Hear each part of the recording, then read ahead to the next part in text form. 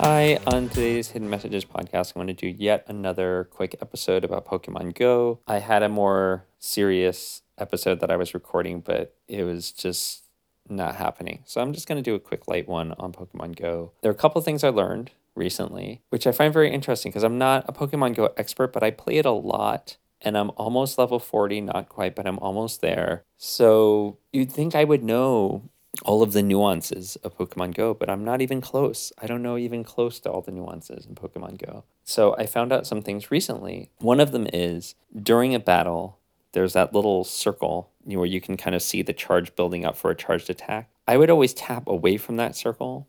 And then once the circle was charged, then I would tap the circle to launch the charged attack. I didn't know you can actually tap the charged attack circle itself to build up the charge. So I may still tap away and then tap the thing when I want to tap it, but it's just good to know. I didn't know that. The other thing that I've learned, and this is mainly through just trial and error, is some stuff about Pokemon Go CP and Pokemon Go appraisal, which I've talked about before, but there are a few additional things I've learned just through trial and error. So one is sometimes the same Pokemon will have the same appraisal and the same CP. And then sometimes the same Pokemon will have a different appraisal and a different CP. Let me talk about some of these circumstances. So if you're in a raid and you win the raid, you have a chance at the end of the raid to catch the Pokemon that you were just raiding, right? So you go to, I don't know, like a Swinub raid and you beat the Swinub. At the end, you can try to catch the Swinub. Or you go to a Regigigas raid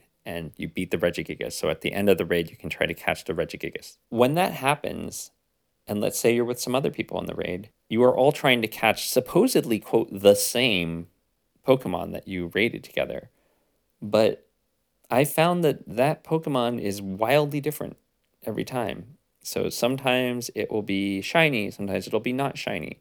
Sometimes it'll be a particular CP or lower CP or higher CP, or it'll be a different appraisal. One person who finished the raid and caught the Pokemon at the end might get a 3-star Pokemon. The other who caught the same Pokemon might get a 2-star Pokemon. It's completely variable. That said, when you are out in the wild, and let's say you just walk by a Pokestop and there's a particular Deerling or a Snorlax or whatever it is, and you both walk by it and you both see it and you both catch it, that Pokemon will have the same appraisal. So if I catch the random Deerling that's out here and it's a 3-star Deerling, and then you catch that exact same Deerling, it will also be 3 stars for you.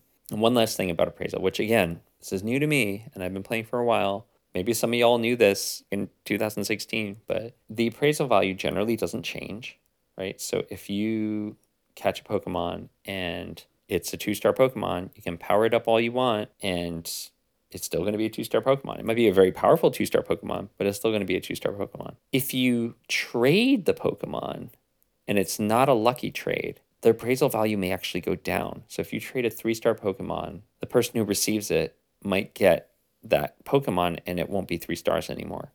Unless it's a lucky. If it's a lucky Pokemon trade, the lucky Pokemon have to be at least 3 stars. Now that appraisal value may change slightly. It might not be like, say, a perfect Pokemon. It might be like instead of a 4-star, it might just be a 3-star, but it'll be at least a 3-star if it's a lucky trade. The last thing I've learned, which again, some of you all might have known back in 2016, is that the appraisal value will change if you catch a shadow Pokemon after battling Team Go Rocket and then purifying it.